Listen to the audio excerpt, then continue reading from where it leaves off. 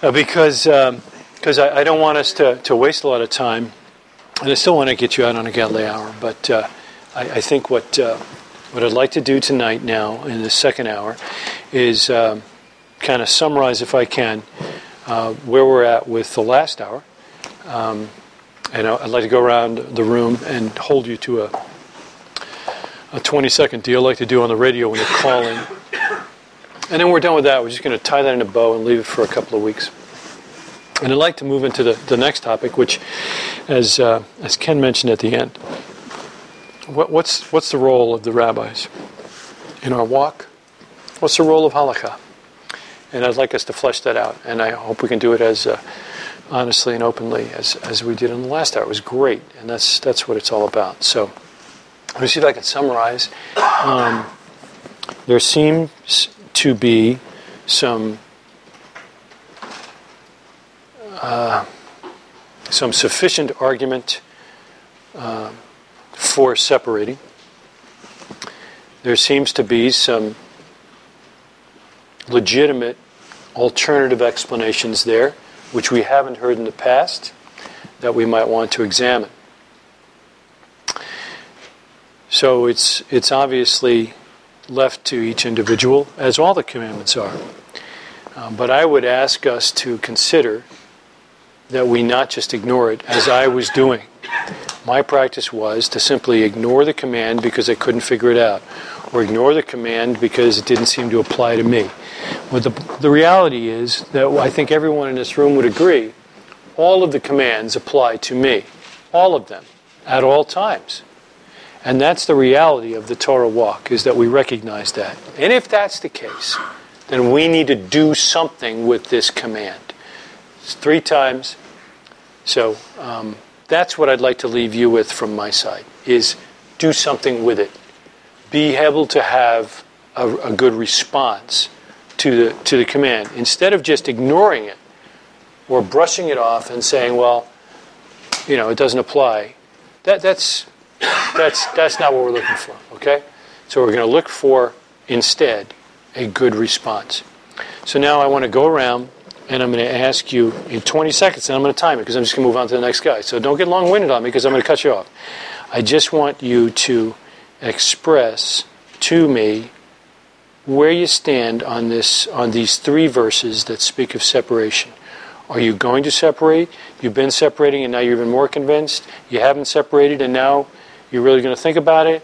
Or you think it's a bunch of hooey, and I just want to get a level set, see where we're all at, and then maybe in a couple of weeks, we'll just raise the 20-second deal again and ask you where you're at. Okay? So you're up first.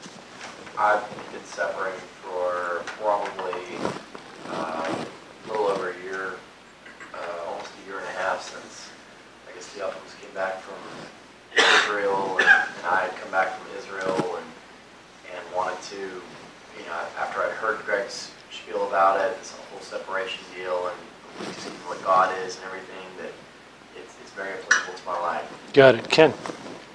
I very recently just started, had a mistake when we ate Mexican this past Sunday, but just started with separation, and I absolutely cannot argue the fine arguments that have been made that I've heard here, so I'm looking at complete separation. Good. All right. I haven't been Jonathan. to a restaurant in about a month and a half. I probably will not go back to any but 2 restaurants in Charlotte that I can affirm to. I'm using separate dishes as of now, Baruch Hashem. It really does make you separate, and that's one of the best things I've learned. So certainly separating you out even more than just practicing Messianic Judaism. Ditto. Yeah, same house. Yeah, same house.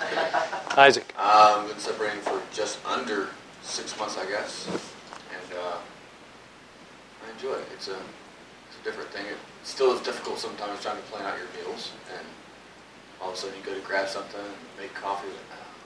I'm going black today, but I think it's a great thing, and it's also been an awesome testimony for me working in a restaurant, because they all know, Isaac can't have that. And That's cool. Opens up lots of conversations. Amen. Joshua. I have been separated from kind of a do my best approach. And of course, when things didn't go quite the way I planned, I just kind of ignored it and moved on because I saw it more as a testimony than necessarily so much as a command. Pondering the possibility of rethinking that now, take it a little more seriously. But yeah, I mean, I guess in some sense there is a certain nicety to it, in that it does get you to, it does almost give variety and difference. I don't know, for me, it's almost expanded to things that I eat, ironically, because it gets me thinking about a whole bunch of different foods as meals that I never would have considered before. Exactly. Jen? Okay, let me again preface this with no anti-Semitism. I feel because of my background, I was involved in the occult before I came into the church. So I'm very cautious about anything Kabbalistic or anything from a mystical point of view. And so I want to stick with the Peshat, I want to stick with the literal. So for me right now, I think what the alternate interpretation that I shared, that's kind of where I stand.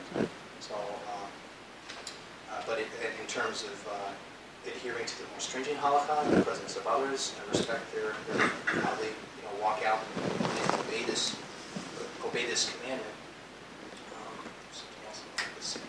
So since the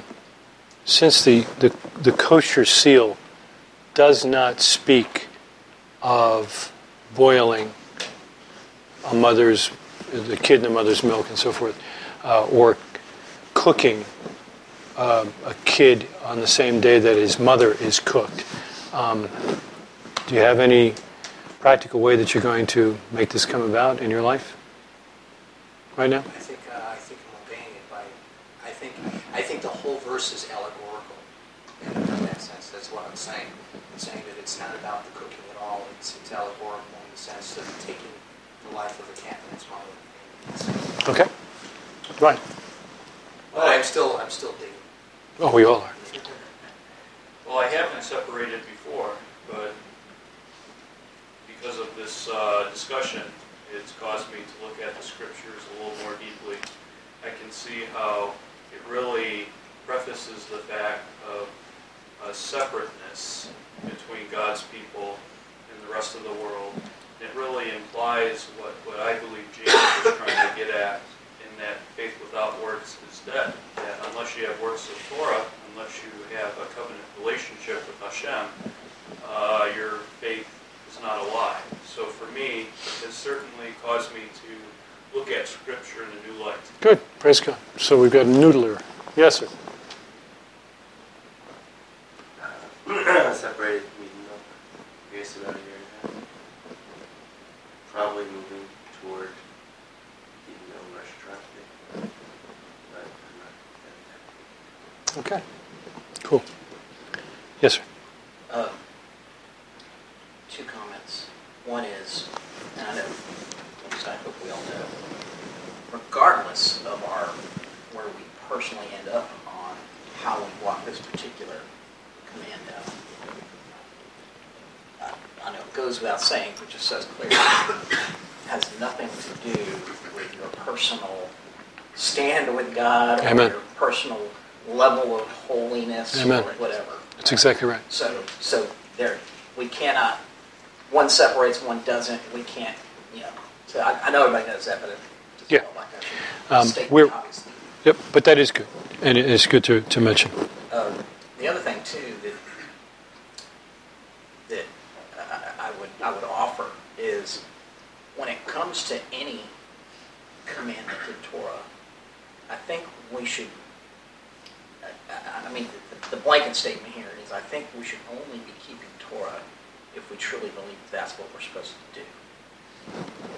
I wouldn't keep Torah simply to be a witness because we keep Torah because we believe it's the right thing to do, or Good. we don't. Because God said to do it. Right. And if we end up being a witness because of it, praise God. Because part of the problem I have with the witness thing is I see this a lot in other other Expressions, yeah. where they will wear tzitzit, or they'll keep biblical kosher, or they'll do things, but when you actually start talking to them, they're not doing it because they really have a conviction that it's what the Word of God says they should do. Right. They're doing it because they want to witness to Jews. Yeah. And that to It me is. is false pretense. You bet. And it is one of the reasons why there is such a groundswell of dissent Right. in Orthodox and other Judaisms against quote-unquote messianic stuff. Yes, sir. Regarding the whole halakhic thing with the whole community, where you have somebody where they start separating first, and then I'm not sure if it was a halakhic thing. I'm just kind of dabbling around here, but then other families start to, as a community, we all want to be on the same page, so that they don't see you eating a cheeseburger, or you don't see them eating a cheeseburger, and then so you say, maybe I'm misunderstanding, but I'm just kind of dabbling into the whole halakhic thing where, if they're, as a community, one community is doing it, how does somebody that's attaching themselves to that, they want to fall into that whole halakhic thing, that way they're not causing another brother to fall. Sure. So how do you... Yeah, that's an excellent question. And I think that's where the whole living in a community comes to play. And to dovetail off of what Greg said, I mean, I think that this entire room is filled with exemplary men who are leading exemplary families. Amen. Even to the point of like what Isaac was commenting on, the fact that a few families, starting with one, felt like this was something important to them a year and a half ago, and the entire community essentially said, okay, when we get together for lunch on Shabbat, we're sticking to dairy only. That makes it complicated sometimes. It does. To make food, to prepare food, to think about those things, and yet the entire community did it without complaining, without questioning, without arguing. And the entire community, to your point, also did it without a command from on high, from the quote-unquote elders to say, you must bring dairy, don't bring any meat. That didn't happen. It was strictly a love for one another, and, I really want them to be able to eat something. Let's just do something dairy, and I've noticed we've gotten more desserts of late too, so it's not a bad thing, right? Even if people argue from the perspective of, like Paul, there's two sides to look at this, both are okay, I think that all of the group of people in this community have also made Paul very proud in the sense that they have fulfilled his very explicit command, which is, do love your neighbor. Amen. And both in not condemning or judging them, but also in terms of not leading them to stumble. Yeah. Isn't it amazing that in our walk and in our walk with the Lord, we've come from don't judge your brother and thinking that it has something to do with whether or not you should call him on the fact that he's having an affair on his wife, to now not judging your brother, and we're concerned about, whether we're going to embarrass him because he's having a piece of steak with a piece of cheese on it. I mean, we've really come a long way now. So, life has changed, So, yes, final comment, then we move on. Well, so just to pick up on this idea of, the fact that we prefer one another. So, the custom in this community has kind of evolved for whatever reason. No specific edict, as Joseph just mentioned, that on community Shabbat we keep it, we keep it dairy farm. And that's important, and that shows a deference for the people in the community that are separating, but it also goes the other way, right? So those in the community that have a stricter halakha need to be flexible enough to cut somebody some slack, right? Amen. Because it's at the end of the day, we're all growing together. Amen. God is merciful, God is great, gracious, and so should we be. Amen. And I hope that we give a good response and a good answer to your question, Isaac, because I think it's a good question. When someone comes into the community, and I don't want to put Ken in there yet because he hasn't come on Shabbat and he's not coming on Shabbat. I can use you, and I'll go ahead and pick on you because you're fun to pick on. But I want to make sure, Ken, that you are without question a member of this class, and I'm thrilled to have you with us. But if someone asks me if you're a member of the community, I say no so far because you don't come on Shabbat. And on Shabbat is when we learn together and we grow together and we listen. We read the scriptures and we practice that Shabbat type stuff together. So I'm not trying to diss you in any way, but when we talk about the community, I'm specifically talking about those that come on Shabbat. And I this is me. This is not from the scripture necessarily or from any Orthodox perspective, but I seem to be the de facto mouth for the community because, it normally meets in my home, and I'm normally the mouth that starts out the Shacharit service. But my desire is that if people come and desire to pray, we need to let them pray. I think the scripture speaks of having non-believers in your midst, and if they pray and see weird stuff, they're going to think you all are weird and God is just a sham, and they're going to leave. That's a paraphrase of the apostolic scriptures. If you don't know where it's from, read from Matthew until you get to the maps and you'll find it. Or they'll stay. I'll stay. I thought it was really weird. Well, the kind of weirdness I'm talking about is not the kind of weirdness that Paul was talking about. But on the other hand, if they sense a loving community and one that's not condemning, looking down their nose at visitors and stuff, but rather are inclusive. You're coming in the door, and we want you to learn about God, because that's what we're all about here. We just want to learn about God and what He wants us to do now that He's saved us. And if He hasn't saved you, you might want to talk to Him about that. Whether you're coming from the Baptist or the Presbyterian flavor, God's got to have something to do with that. Whether you start asking or He starts pushing or whatever it is, we don't care. Bottom line is, there needs to be some kind of interaction because you need a relationship first. After we have that relationship, there ought to be a desire to be with God's people, and we are God's people. So while you're working with us, we're going to walk out our faith. You got some pioneers with the arrows in their backs that are normally the point guys, and they're out there, and they're the ones that hit the minefield. And, blow off the leg, and they're hurt, and they walk through it, and the rest of us, the rest of us get to follow, in a more peaceable fashion and learn from those things. And it's, praise God, it's not just one family. It depends on what area of halakha or faith or whatnot you're walking down, and that's the beauty of our community, is we deliberately are not trying to say, this guy's in charge, that guy's in charge. We're not. We're all walking it out. And my concern is for men, because it's different than women. We not only need to learn it and do it, but we need to teach it. It's as simple as that. That's what this class is all about. If there's somebody that says that if something happens, whether it's halakhic, faith-based, emergency, whatever, somebody's got to be in charge. Somebody's got to stand up. Somebody's got to take the reins, the bull by the horns, as it were. It ought to be one guy in this class. Now, if we all happen to be there, all bets are off. I'm going to do it because it's my house, or I'm loud, whatever, or he's going to do it because, name something. He's better looking than me, whatever it may be. But if we're out in the community, if we're out in the world, we ought to be the ones that stand up. So I don't think I've ever heard, you're not separating yet? Man, haven't you been coming for 3 months? What are you waiting for?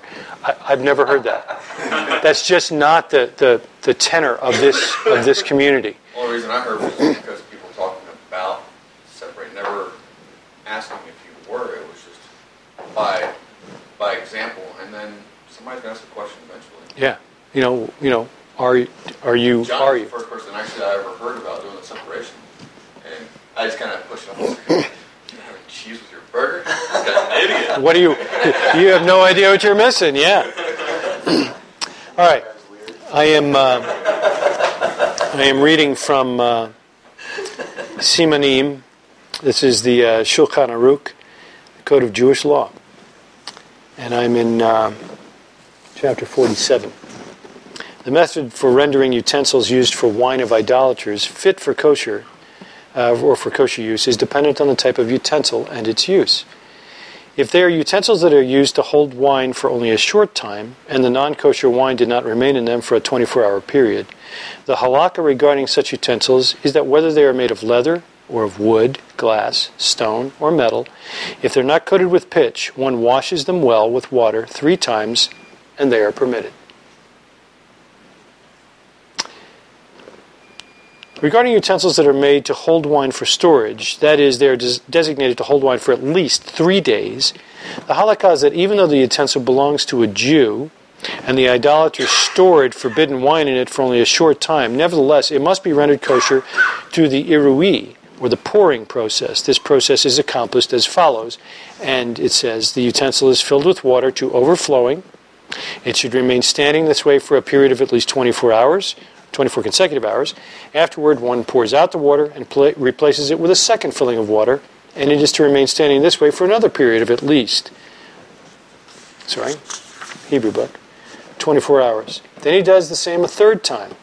The 3 24-hour periods need not be consecutive with one another. One may wait between them. However, even if the water remained standing in the utensil for a number of days consecutively and he did not pour it out, it only counts for one 24-hour period.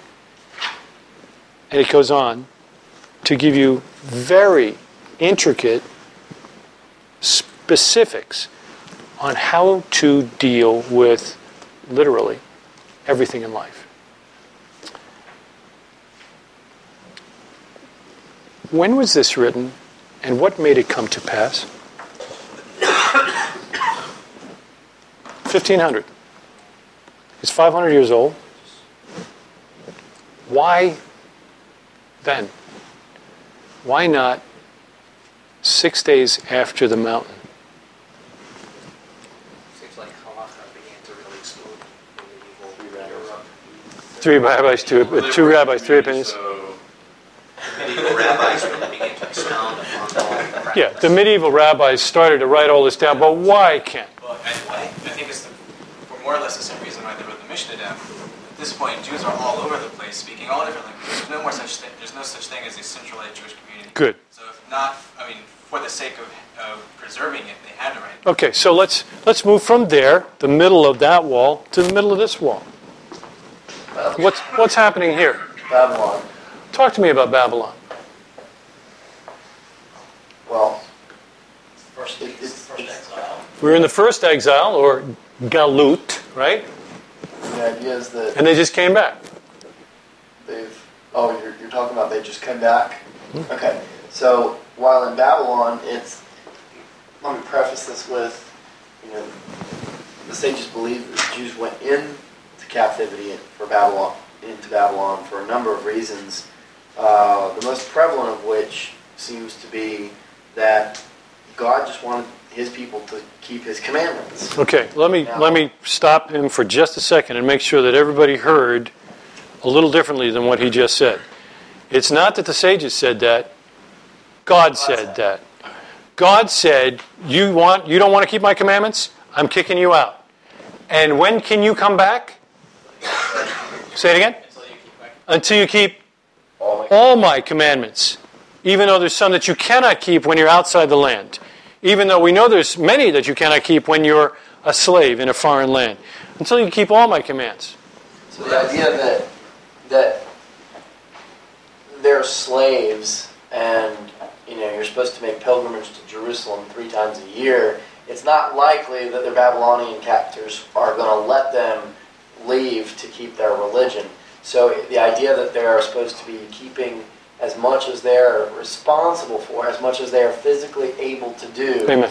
is where God wanted their hearts to be. Okay, so tell me where we are physically right now. I'm not in captivity anymore. So Okay, what's the situation? We have been, the go-ahead to return has been issued, and Only 42,000 and change. exactly, just a fraction of the Jews that were exiled, a paltry fraction at that, who were exiled, decide to go back to the land. Okay? Well, they've been inundated for the past 70 years with Babylon. So the idea is that we want to preserve, what our forefathers and, all the way back to the mountain, we want to preserve that. So in order to keep some semblance of unity, there has to be some sort of code, some sort of standard, something written. All right, I think you're ahead on that, but they're back, and they're back keeping the Torah with a vengeance because Absolutely. they were kicked out because they didn't keep the Torah. Yeah, So if you And rest. yeah, I mean if you want to look at anybody who's serious about keeping commandments now, it's these guys, right? Oh, we don't want to go back there again. Who knows who will send next time? I got 3 main players. Who are they? Ezra, Nehemiah, Zerubbabel, right? Zerubbabel. All right. So they are here. Is there a written code of Jewish law? Outside the Torah, no. There is not. He was the grandson of the last king who had his eyes poked out. They're coming back, and actually many of the people also lost the language. Many of them spoke Aramaic. Right? Yes. Yes. So coming back, they had all of these commentaries, the Targums, right? Not yet. Okay. Right? That's where we're starting, right? Okay, so we've got now Jewish population where on the planet? Babylon, Persia, Egypt, And a little bit. and a little bit in Israel.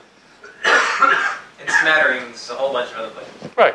But mostly you've got it in Babylon, Egypt, and Israel. But mostly in Babylon. Not anywhere. That's where the greatest number are. Okay. So again, we do not have written stuff. We got the scrolls of the Torah. That's it. And we've got that oral passing down of tradition. Why do we need that? Well, there's several things that have been, I like to use the example when I'm explaining this of tzitzit. When God says in Numbers 15 to wear them with a thread of blue on the corners of your garments, He doesn't say exactly how to tie them. He doesn't say, these specifics. He says to do it. All the how-to, as it were, the instruction manual, that was, according to Jewish tradition and Pirkei Avot and everything, all of that was revealed to Moses at the same time as the written Torah. It was called, we call that the oral Torah. And it was passed down, father to son, family member to family member, community, group in tribe to tribe member, and so on and so forth. So it wasn't really, okay, you Danites, you do this number of knots, and you use this color thread, and everything like that, this specific dye, and then, all the Kohanim, they would do it this way and everything like that. There was no manual. It was very much just, it was how it was lived out. It's, okay, you're going to learn this pretty much by existing in this community. It is passed down. So we've got the what written down, and we've got the how being transferred orally. And this is interesting because I know the tradition is, as it's laid down in Mishnah Pirkei Avot, that Moses received the written Torah and the oral Torah as well. Correct. Which, to the extent that that's true, right, and we can debate whether we think that's true or not, but to the extent that it is true, then that means the oral Torah is also divine, if it came straight from the mouth of God. Of course. Right? But as Gentiles raised in the church, of course, we don't like to, hear that, certainly not, or even think about it. Right. So the Mishnah, which of course we know was laid down in written form by Yehuda HaNasi in the 1st century Common Era. Judah the Prince. And when we read the Mishnah, we see Rabbi so-and-so says this, and Rabbi so-and-so says that, and the halakha is according to Rabbi so-and-so, right? I mean, it's a lot of that. It's almost all that. Right. And so, in the Mishnah is what is commonly referred to today as the oral Torah. So the thing that I struggled with that was like, okay, wait a minute. If the Mishnah is supposed to be the oral Torah written down, then why is there this debate among the rabbis over what it is? Was God confused? Yeah. did God actually say it so bad that they had to argue about it? Right. So, I have an Orthodox rabbi, who will remain nameless, sitting at my kitchen table. And I say, Rabbi, help me understand this, okay? You say that the oral Torah was given to Moses. Absolutely. The Mishnah is the oral Torah. Sure.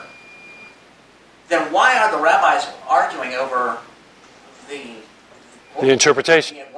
What God said? And was God confused? Why? I mean, we don't see in the written Torah any debate over what God said. It's God said this: "Thou shalt," and speak to the children of Israel and say.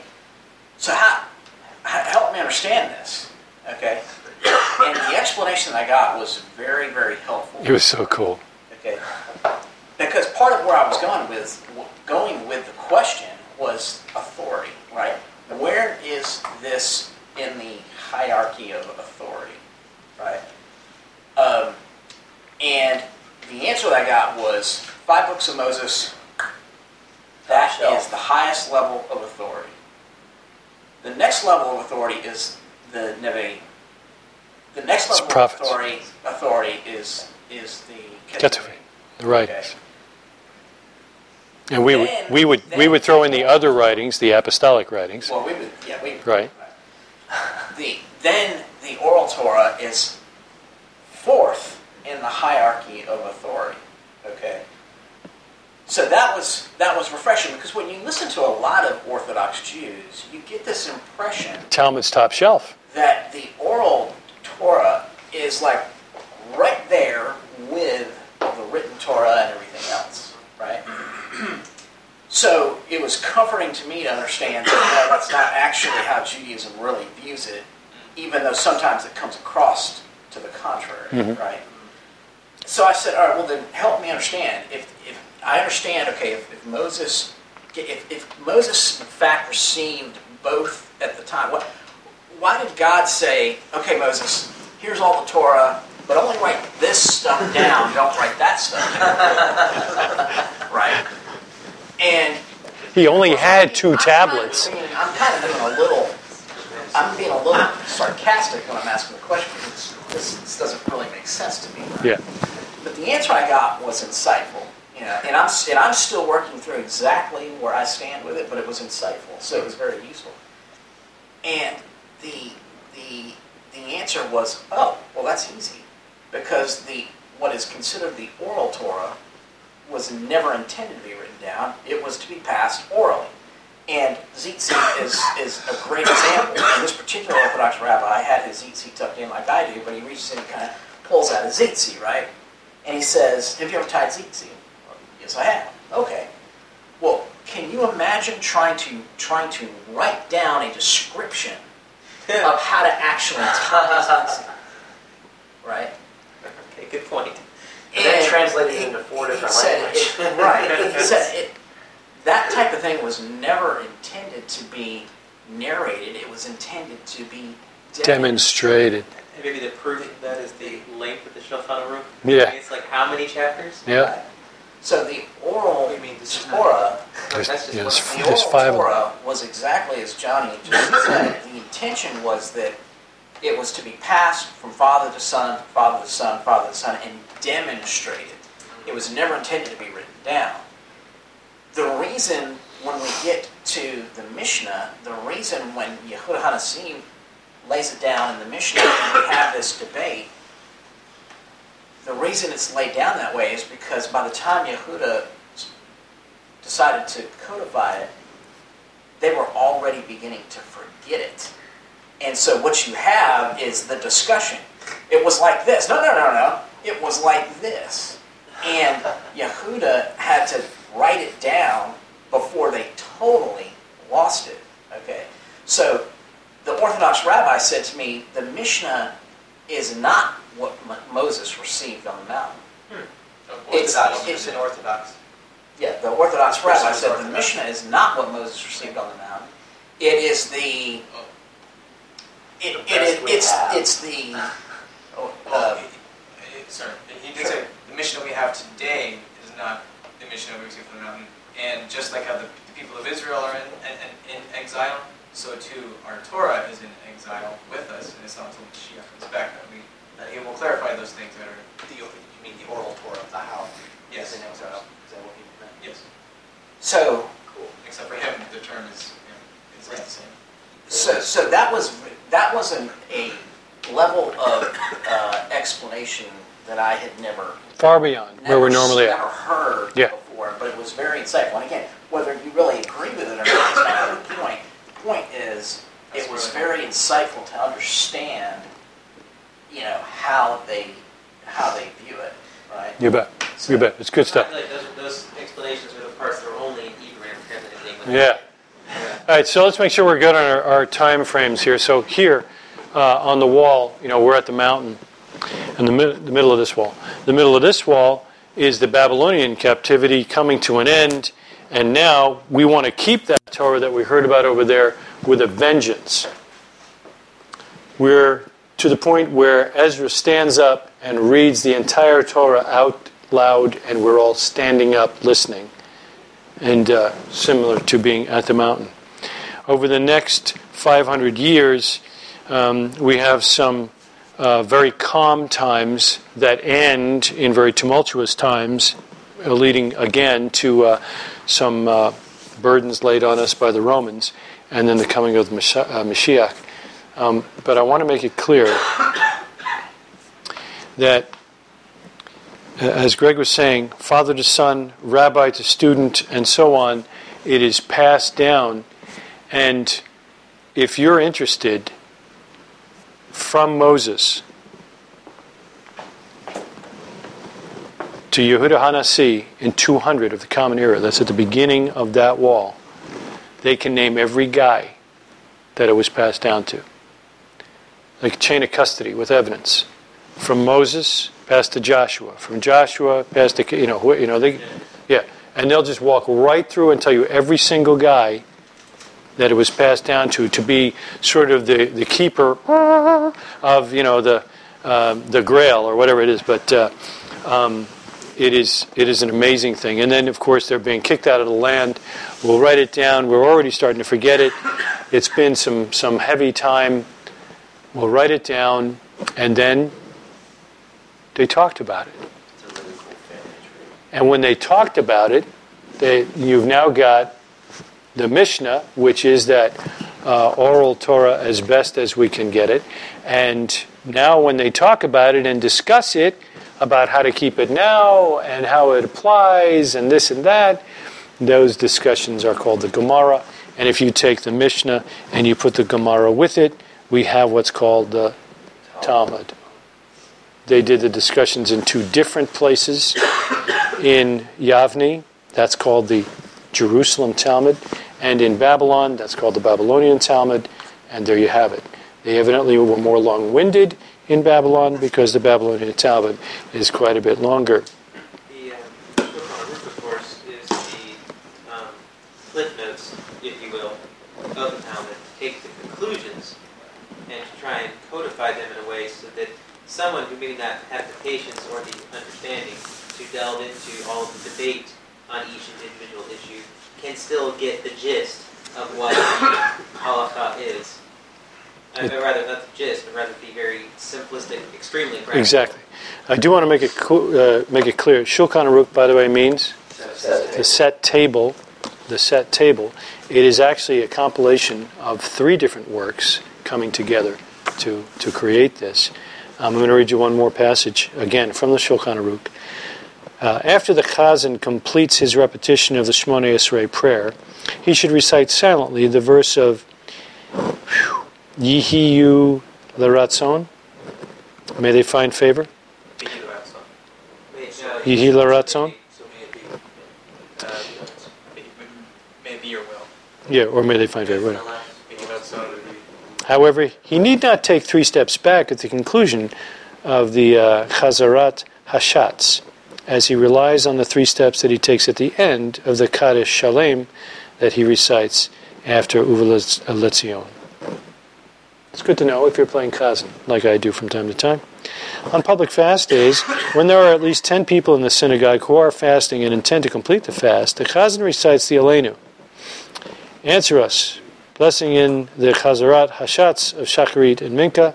The blessing is recited before the blessing of health and healing, Rafa'enu, which is heal us. So it's just how do you do everything, including how do you do the prayers. So 3 steps backward, saying you don't have to at the very end. The Chazan doesn't have to because he's going to take 3 steps back in a few more paragraphs. Yeah. Yeah, right before, you do that, you back up to 3 steps because you started by doing 3. So they're saying you don't have to back up at that point. So, even the steps that you take in prayer are covered. So, all of that, yes? Just a quick question. The Tosefta, where do those fit in with the 2 Talmuds? The Tosefta is after. You've got the Babylonian Talmud complete by 500. The Tosefta are the additions, Tosefta additions. They're in Aramaic most of the time, and those are the additions or the commentary on the prophets in Aramaic that are in the back end, 350 to 450. So most of the top shelf type books that we have are there, and then all the rest of the books we have, as you said, are here where the medieval writers are trying to put stuff together. Because let's see, we can either do our jobs and be kicked out of this country, or while we're doing this job, we can also write some massive, wonderful, cool stuff about how far to tilt the mezuzah on the door, that kind of thing. It was on the middle of this wall as the people are starting to leave Babylon and go in 2 directions, one into Europe and across the top of Africa and into Spain, that we've got, and of course, 2 major parties come to play in here. First, of course, Islam, and second, our buddies, the Karaites. And your sitter, the sitters are actually sitting on the shelf where the sitter was actually codified and put to paper for us. All right. So now that we've talked for almost an hour on all that kind of stuff, let me make sure that you understand where I'm coming from before we discuss. If you want to argue that the oral Torah could not have been from God and that the Jews simply made it up, then you should find yourself on shaky ground as a believer in the apostolic writings, because the very exact same argument for the validity of the apostolic writings over there is the same as the validity for the oral Torah coming here. It's the same exact argument. You've got a group of people that believe that this came from God and that it was written down and that this is what God told these men. Same deal. You can argue it all you want, but it is exactly the same argument. It's just coming from 2 different groups of people. The passing down from guy to guy to guy to guy to guy, did it really happen? It's not the point. The bottom line is that the people were trying to keep the commandments of God, and they were trusting their sages, men of renown, to supply the answers for them of, how do I do this? It says I should tie it. How do I tie it? It says that I should keep Shabbat. How do I keep Shabbat? I shouldn't go out of my place. How far can I go? I'm supposed to have a mikveh. The river's that far away. I'm allowed to go to the river or not? Today's Shabbat, and so on. So we go down through the time frame, and we get here, and we have an amazing thing. We have the Master living amongst his people, and as far as we can tell, we have a tremendous example of him keeping the vast majority of the oral Torah in his day-to-day walk. That should make us second guess, do I really want to just toss it and say it's a bunch of hooey, or worse, it was written by Jews? That would be very anti-Semitic. Question. At the end of the Babylonian exile, that's when the Jews came out wanting to keep the Torah with a vengeance. Right? Yes. And some of them came out. Right, exactly. So can we liken that to with the Purashim who began to create these fence laws and what we see in the time of the Master as originating from that desire? I would say it originated from that desire, but those fences were written long before the Prushim. I mean, we've got the Prushim pretty much starting here along with the Sadducees, Right. And they're pretty much toe-to-toe on their practice, or halakha. It's shortly after that we see that there's starting to be differences, as the Sadducees are not wanting to look at the prophets. Their theology is differing, and the afterlife and angels and stuff like that seems to be a problem. And yeah, when you get down here and you've got Queen Salome and some of the other rulers in that day, that seems to be one of the biggest issues is which side of the camp are we going to be on? All right? So, all of that to say now, I believe, currently, that we should keep the commandments of God. I think we all agree. We all agree? We all agree. So now the question comes down to, how do I do that? How do I walk it out? And I think, and I'm going to make this very simplistic to make my point, bear with me, hear me out. I think we have two main choices. Choice number one, I can follow the faith of my fathers who have inherited lies from their fathers and can look at what Gentiles have done and try and add commandments in that they weren't thinking applied, and do the best I can to come up with the answers of how, on my own, or from the Gentile side of our faith. That would be one way to do it. The other way to do it might be to look at what the sages of Israel have been teaching since time immemorial, see how it's been changed, perhaps corrupted, over time, and try, as at least currently I try to do, to go back as far as I can to perhaps a purer time before some halakhic changes and theological changes were made in response or reaction to the advent of Gentile Christianity. So I think those are the two main ways that I can walk out my faith. But of course there's a third way, as there always is. I can paddle my own canoe. I can forsake the Gentiles thinking that they were just stupid. I can forsake the Jews because they missed Messiah. What could they know? And after all, they're Jews, right? And I can just decide, step by step, all 613 commands, exactly how I'm going to keep them. What does this remind you of? Every man is doing what is right in his own eyes. Didn't work out well the last time. The whole book of Judges, it says it over and over and over again. So, my premise going into this conversation is, I can choose the Gentile method, I can choose the Jewish method, and again, take into account, in both cases, we've had problems and changes between Catholicism, Protestantism, Reformations, all that, as well as the advent of Christianity. So I want to go back as early as I can to the earliest sources. So those are my two main choices, or I can choose on my own. So here's the question I have. If you want to discount out of hand my doing it on my own, trusting in my own wisdom, pride comes before the fall. I could keep going, but we'll just toss us individually out of the mix. I've got pretty much two sides to look at. So in my life today, I'm going to look first at the Scripture, see how it lays out. What does it say I should do? Now, what way do I walk that out? And the discussion then would be, whichever side I choose,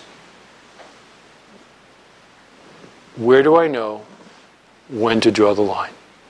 Okay? So you should have an idea of where I'm coming from, and that should pose it, and we'll make it very quick. Yes, sir?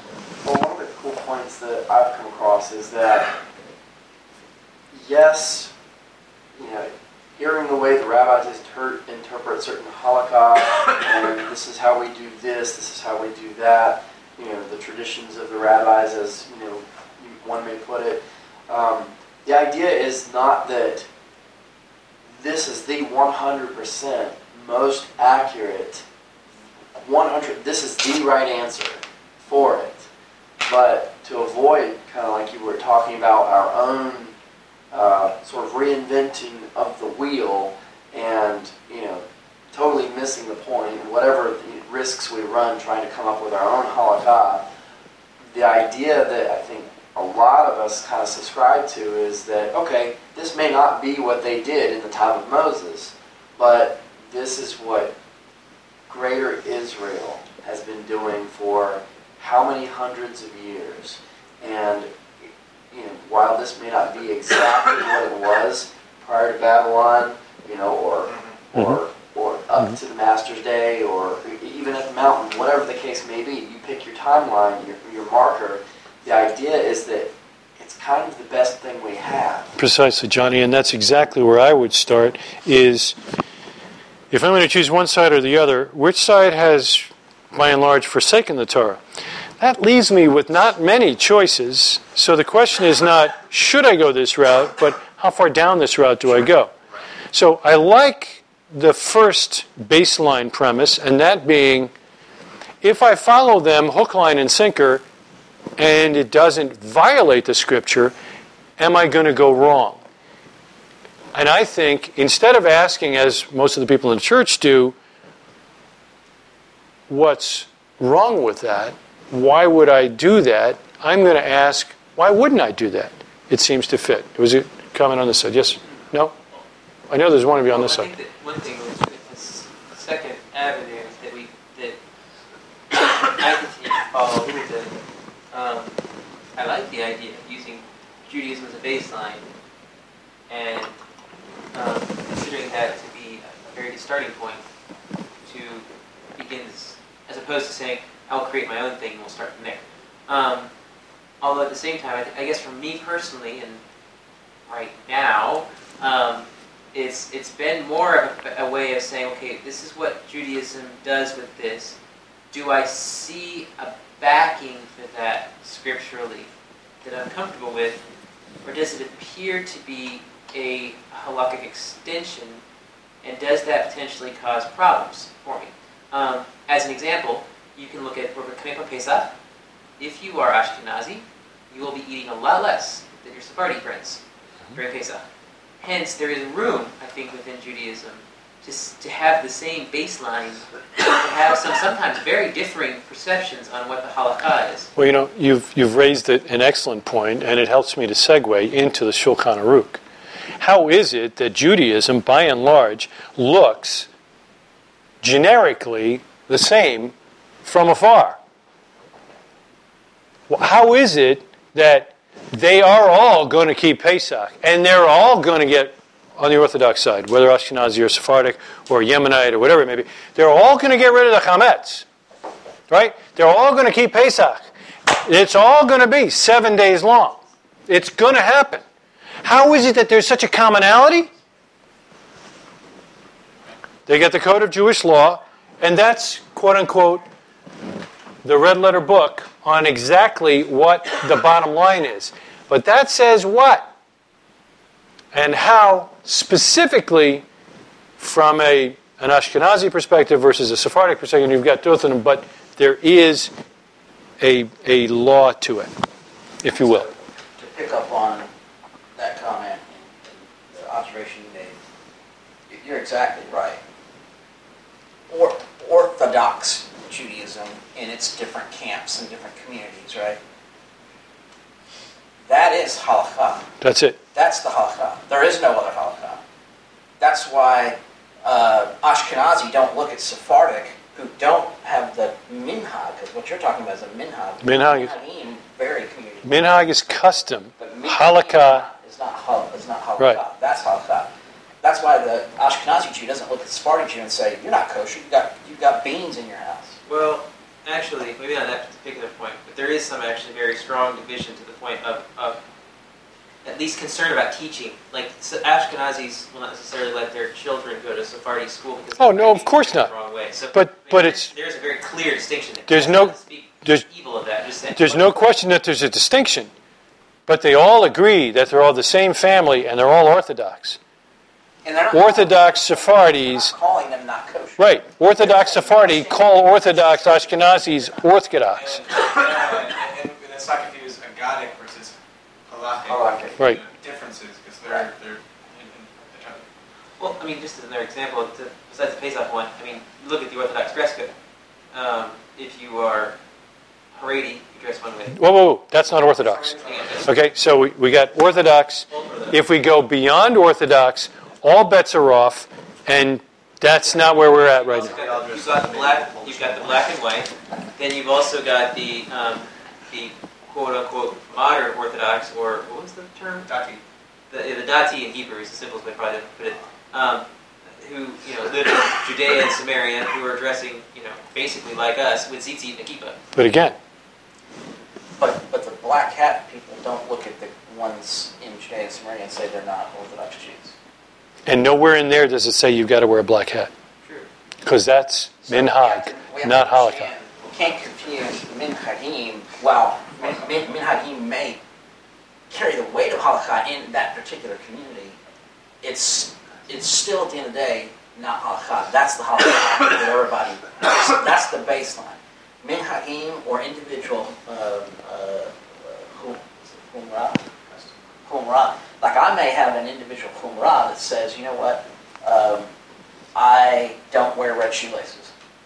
Well, better. You take it like in this community, common minchagim are these hats everyone keeps wearing, and that's part of that. What identifies our Well, you mean the cool hats cool hats, writers. that everybody keeps wearing. That's exactly right. It's become a minhag that we wear those cool hats. We have a humrah in our home that on Shabbat after we sing Birkat Hamazon, we sing Hadul Adonai. If you're at our table on Shabbat, after we read through the Birkat Hamazon, we end with singing that. That's our individual family Minhag. minhag. Now, I would love to The see. community has minhag. Right. I would love to see that as we spend more and more time together, and I don't mean us, I mean our families, that the minhag from one family starts to rub off on another family, and all of a sudden, it doesn't matter where you go, everybody's singing that same song. Why? Because they sing that song. That's exactly what happened in the Master's Day. That's what happened. Come on. Teach us to pray. So Teach you to pray? What do you mean? You don't know how to pray? Let's do shacharit. That's not what they were asking. Teach us to pray the way you pray, so that when I pray, they know that I pray with you. Teach me your minhag. Teach me your minhag. Exactly.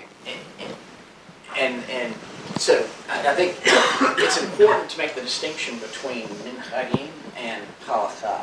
Even though, granted, in a community, the minhagim can have a similar weighting as Oh, sure. But that- which is and, why- and I would say it shouldn't. Visiting a different community, and when they pray, when they stand up to pray the Shema, they turn a certain way. Even if they didn't turn east, Which is you turn With them. face whatever way that community faces. Yep. Because that's the minhag in that Hey, community. Peter went with Gregory to listen to Daniel Lappin at the Chabad house. And guess what? They don't daven the way we do. They daven like this. It's minhag. It's not halakha. Comment. I think a large part of it is that we're growing in richness and tradition together, and one of my little things that I've done is that after Shabbat is over, I like to go buy something just to say, yeah, now it's time to do that, and it's very much an identifying marker of family and beliefs. and sort of the addendum that I was going to put onto my original statement is that we know where we stand so strongly that it's a filter through which everything can pass and say, okay, we're only letting this much stuff through. Does this line up with the apostolic scriptures? Does this line up with the master? Does this line up directly with the Torah? It's the same way with, Kabbalistic and mystical writings and things like that. Do we accept everything in there as valuable? Of course not. There's a lot of stuff in there that doesn't line up with the apostolic writings. Is there some stuff that we can, use to learn from and kind of glean from the knowledge and wisdom of these sages who have devoted their lives to studying God's Word? Absolutely. But the idea is that we know where we stand so firmly with Scripture and our relationship with God and what it says in our beliefs, that we are able to just quickly, just immediately know, okay, that's acceptable, that's not. Yeah, that's making that judgment call is what this is about, and I don't think it's as clear as you're implying, because I think if what you're saying, if I understand what you're saying, if it violates the Scripture, we're tossing that, and it's quick and easy to do that. The question is not when it violates the Scripture, it's when it's complementary to the Scripture. Sure. Do we do it? And I would. Or if it speaks to issues Scripture doesn't. Exactly. Sure. Which means it's complementary. So I guess. Really addressed that well in his study tradition. Yeah. Exactly. He's got the questions to walk through. So here's the question to wrestle with, I think, and that is there a problem if you were to live by this? Would it be a problem? Where do you place it, though? I haven't read it. I'm sorry? I would say, would you kind of go as far as to say, it's not a problem to live by that, but if you place that over something else? I'm not saying put it over something. I'm saying that, as I said earlier, if the Scripture, if contradicting the Scripture is my only watchword, if it doesn't contradict the Scripture, would there be a problem with me living by everything in this Shulchan Aruch?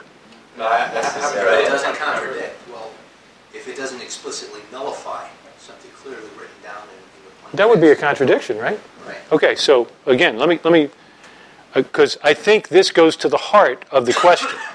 Because if there's nothing wrong with living all of this out, so far as it does not violate the Scripture, then I would say that your faith might begin to look an awful lot like Orthodox Judaism, and I don't know if that would be a bad thing. So a couple comments. One comment is, I'm not an advocate of blindly following any man or group, and I don't think any of us are. Or book. Or book. We're enjoined to be Bereans, as it were. So we are to vet everything against the Scripture. Amen. That's our responsibility. We cannot absolve or abdicate that to somebody else. Period. And, I've done that before. And It doesn't work out well. exactly. So that so that's kind of one point, right? The other thing too is, and I was talking with Ken about this a little bit during the break. What I'm starting to see is, and having had a lot of discussion and thought about this in the last several weeks, Judaism agrees on the halakha, that it's that. Minhagim vary community to community. But by and large, they agree on the halakha. Now, the agadic, or the more theological, or spiritual, or mystical, understandings of Scripture, all over the board. And several different boards. Right. But they all keep the same halakha. That's right. So the halakha is not really theology. The halakha is more of the practical working out. Practical working out of how to keep a particular command day to day. Exactly. It's not primarily a theological No, discussion. not at all. Not at all. Right. So, which is why you can have lots of different theological views within Orthodox Judaism, but they're all going to separate meat and dairy. Exactly. That's the halakha. Exactly. That the community is all agreed to. Yeah. You know? If you read through the Talmud, you go back and forth and back and forth and back and forth and back and forth in all these discussions, and everybody comes down to this was a discussion about it, you know, right? Or the Midrash, and you, oh man, you know. Or even just the Art Scroll Chumash. I mean, Rashi is. Yeah, he says this, and no, he says no, he's got it wrong, and this guy's got it right. Well, so now, but this is how we do it. We all agree what we have to do, and this is how we do it. That's what this is all about. That's what this book is about. And, you know, one common example, right? I mean, there's the commandment to sanctify the Sabbath.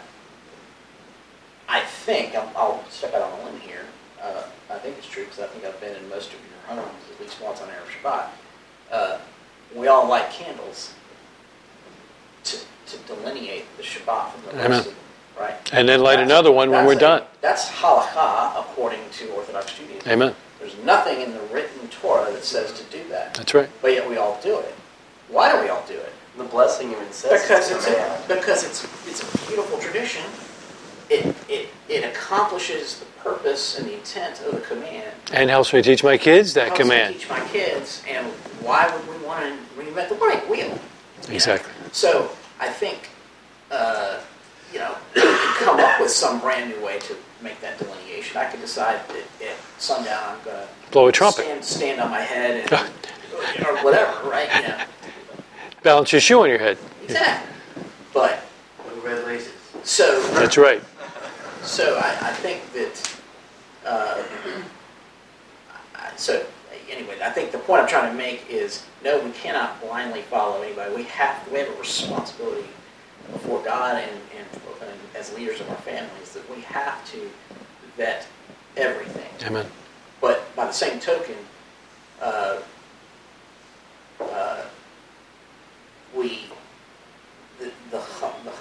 halakha is the halakha. It's not necessarily theology. Exactly. Right? I'm not looking to Orthodox Judaism for an understanding of how to of how to get saved necessarily. Right. Right. Or what Yom Kippur is all about. I mean, it's a theological question. But the bottom line, and you know, to your point, is if I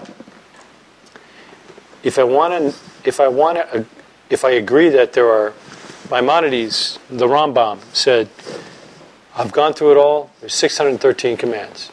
How many are positive? 248. 248 equal to the number of bones in the body. And how many are negative? 365. The number of days in the year, right?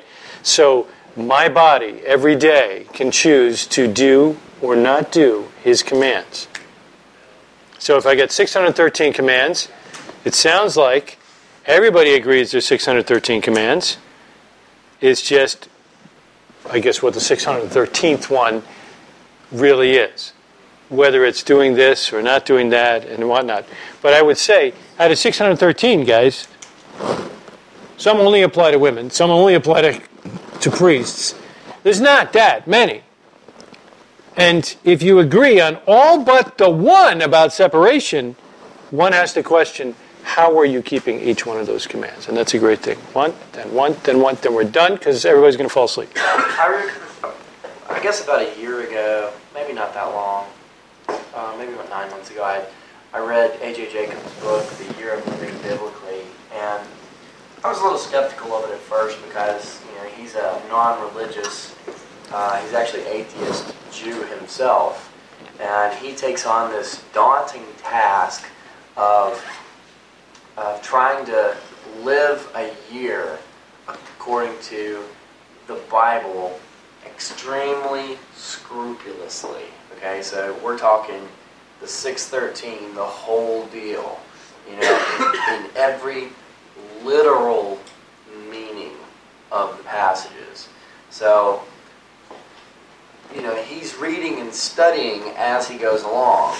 So the more he's, you hear him start talking about the tassels and everything, the tzitzit and everything like that, so he pins these things on his shirt, and then he's like, man, this is just crummy.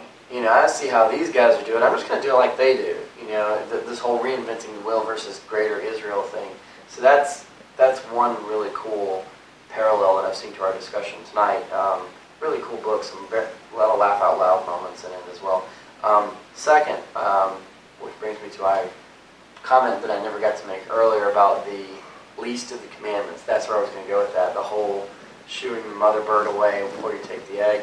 Apparently that's a very rare mitzvah that you have the opportunity to keep. That's right. And he actually had the opportunity to do that in the book. And it was really cool talking about how this, all these loving rabbis who kind of take him under their wing and kind of coach him and say, well, this is why you want to do this is why you don't want to do this. And, talking about how, what he finds in prayer and a relationship with God that he's trying to have and everything. Very sincerely, I think from my reading of the book as well, it really gets to the heart of this whole discussion that we've been talking about, though, and I want to recommend you read it. It's a very easy read, but I was particularly impressed with some of the concepts and the timeline and the dates and stuff like that he would talk about.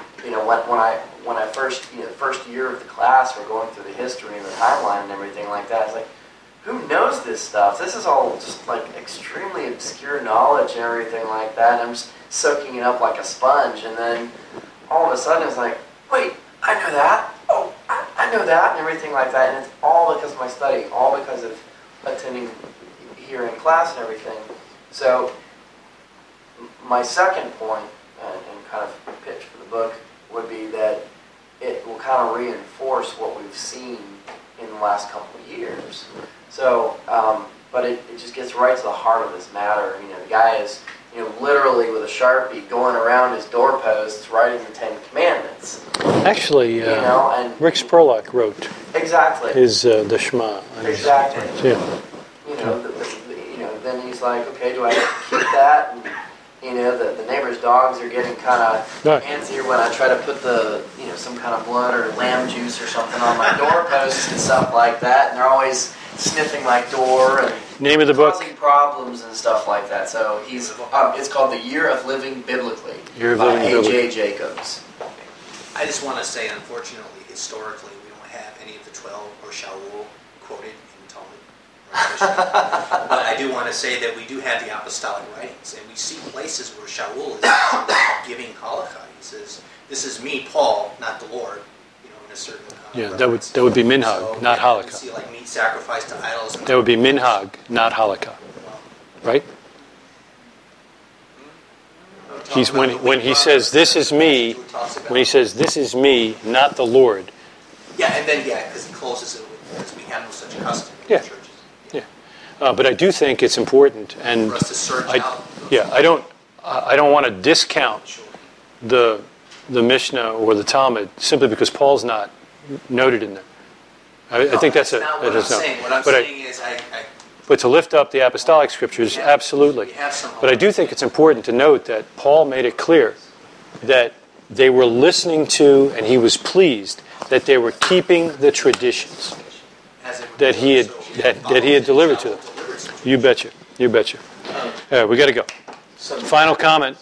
So the last, which to me is really part of, we kind of touched around the peripheral here, but this quasi-elephant in the room here, which we can't get into tonight because we're out of time, but I think we should plan on getting to it, is the whole concept of rabbinic authority. And because what we're really talking about is who has the authority to define the halakha. And what place does that authority have in our life as believers? And where's the biblical basis for that, et cetera, et cetera. So, All right, so next week's... That we're kind of talking around. That's exactly right. So next week, that was actually what we're supposed to be talking about tonight. Next week's class, we open with who has the authority to make halakha. Not minhag, but halakha. And what is the middle wall of partition? And what is the middle wall of partition? Okay? We'll, that'll have to be the second hour. All right, let's... Good discussion then. It was indeed. Let me close this in prayer. Avinu Malkeinu, our Father and our King, we thank you so much that you did, through your people, preserve the Word of God for us. You sent your Son, the Messiah Yeshua.